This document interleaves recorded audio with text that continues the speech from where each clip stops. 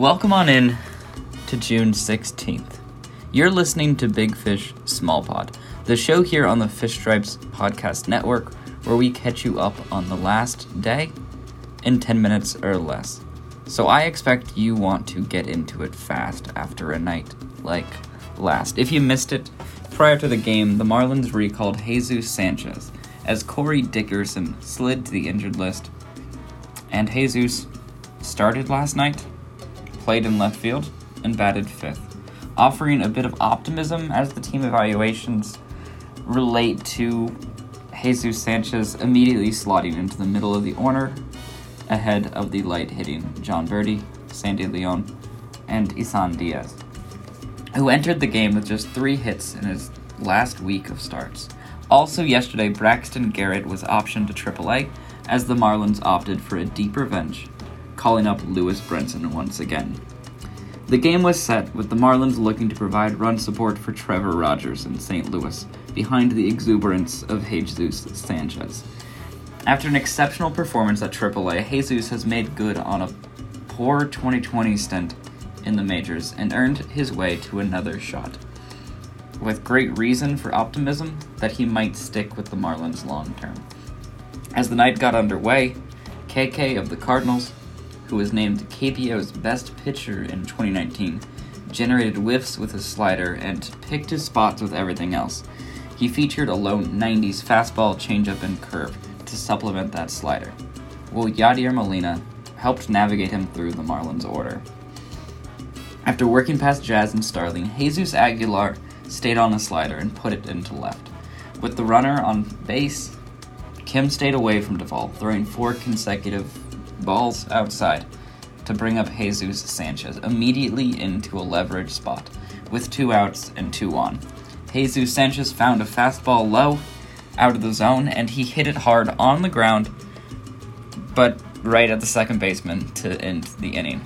Despite 3 walks, it wasn't until the third and Jesus Aguilar that the Marlins again got a hit against Kim. Jesus was again on the slider, Kim's only source of whiffs, and he took the ball away into center field, moving Marte, who walked earlier, to second. Adam Duvall moved the runners, lifting a low curveball and scoring Marte to bring up Jesus Sanchez with runners at second and third and no outs. And according to the post-game presser by Don Mattingly, this is really where the game happened, this early opportunity, as Jesus Sanchez had another juicy chance with runners on base. I personally couldn't help but notice just how much he moved in the box and how much energy he was putting into the gum he was chewing. He just so much energy behind this ball player. He worked a full count, but Kim placed a slider perfectly on the outside corner to induce a ground out. Like Aguilar, Sanchez was on the slider, but he was unable to come up big while being pitched around by the former KBO best. Berti and Leon did none better as the Cardinals got out of the inning with just a run. On the other side, Trevor Rogers was his usual self, working 6 innings, striking out batters, generating swings and misses, and he allowed just 3 hits. But in that 6th inning, that last inning of work, Jose Rondon had a 1-out single. Then he stole second. After a throwing error was made by Trevor on the play, Jose was into third, setting up St. Louis with 1 out and a runner on third. With 2 gone in the inning, Paul Goldschmidt came through, scoring the runner and tying the game. Anthony Bender and Genesis Cabrera both followed in the 7th and leveled the side with 2 strikeouts each. Then Blyer came in, worked his way around leadoff singles in the 8th to keep the game tied. But in the 9th, Yimi Garcia came in to face Paul Goldschmidt, and he continued his aggressive approach. He attacked Paul with high heat. After getting him to 2 strikes, he put a fastball up and away at nearly 99 miles an hour, quite fast for any fastball by Yimi, clearly an attempt to challenge Paul Goldschmidt, the 6-time All-Star, with a fastball up. Goldschmidt took the bait as the 4-time Silver Slugger pushed the pitch over the right center wall for a home run, ending the game. A win for St. Louis.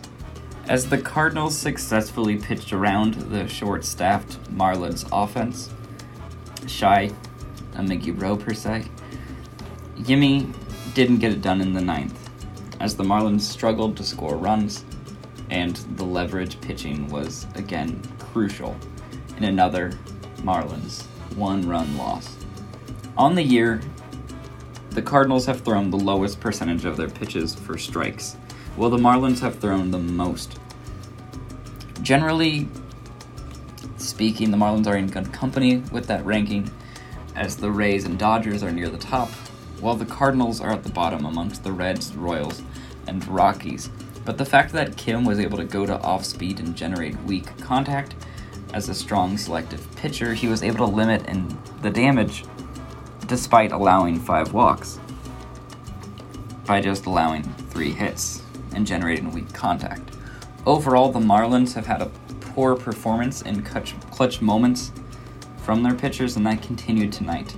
Perhaps in it, a bit of an explanation as to why Miami's record doesn't reflect the positive run differential, as Paul Goldschmidt seems like an obvious candidate as a 4-time Silver Slugger to really be worked around by the pitchers. Yimmy chose to challenge him with a fastball up.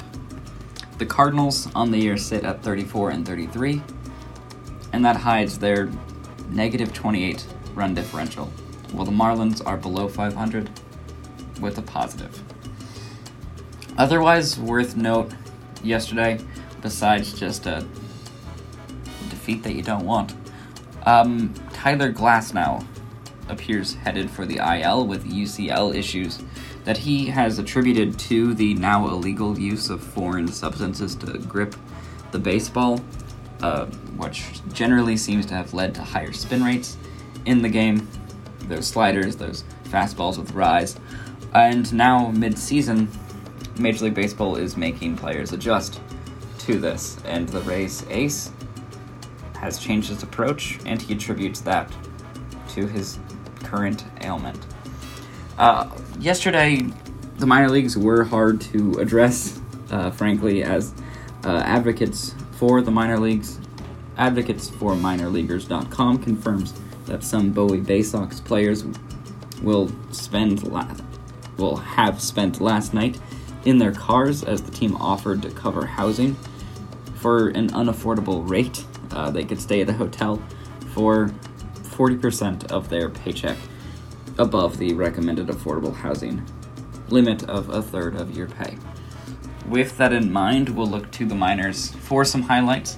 In Jacksonville, the top of the order was the story, as Miguel Rojas was 3 for 4 with a double in his first game back and in a brief rehab assignment.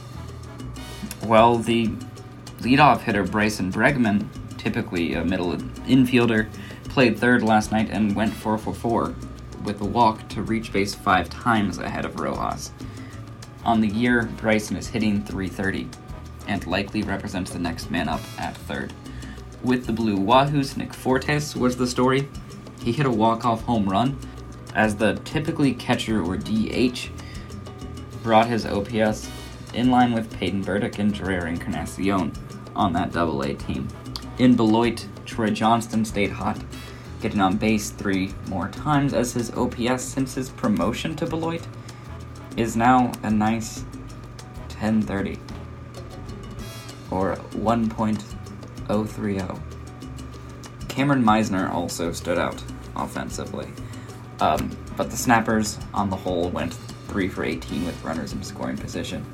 Missing opportunities was the highlight of the night in the Midwest for the Marlins organization.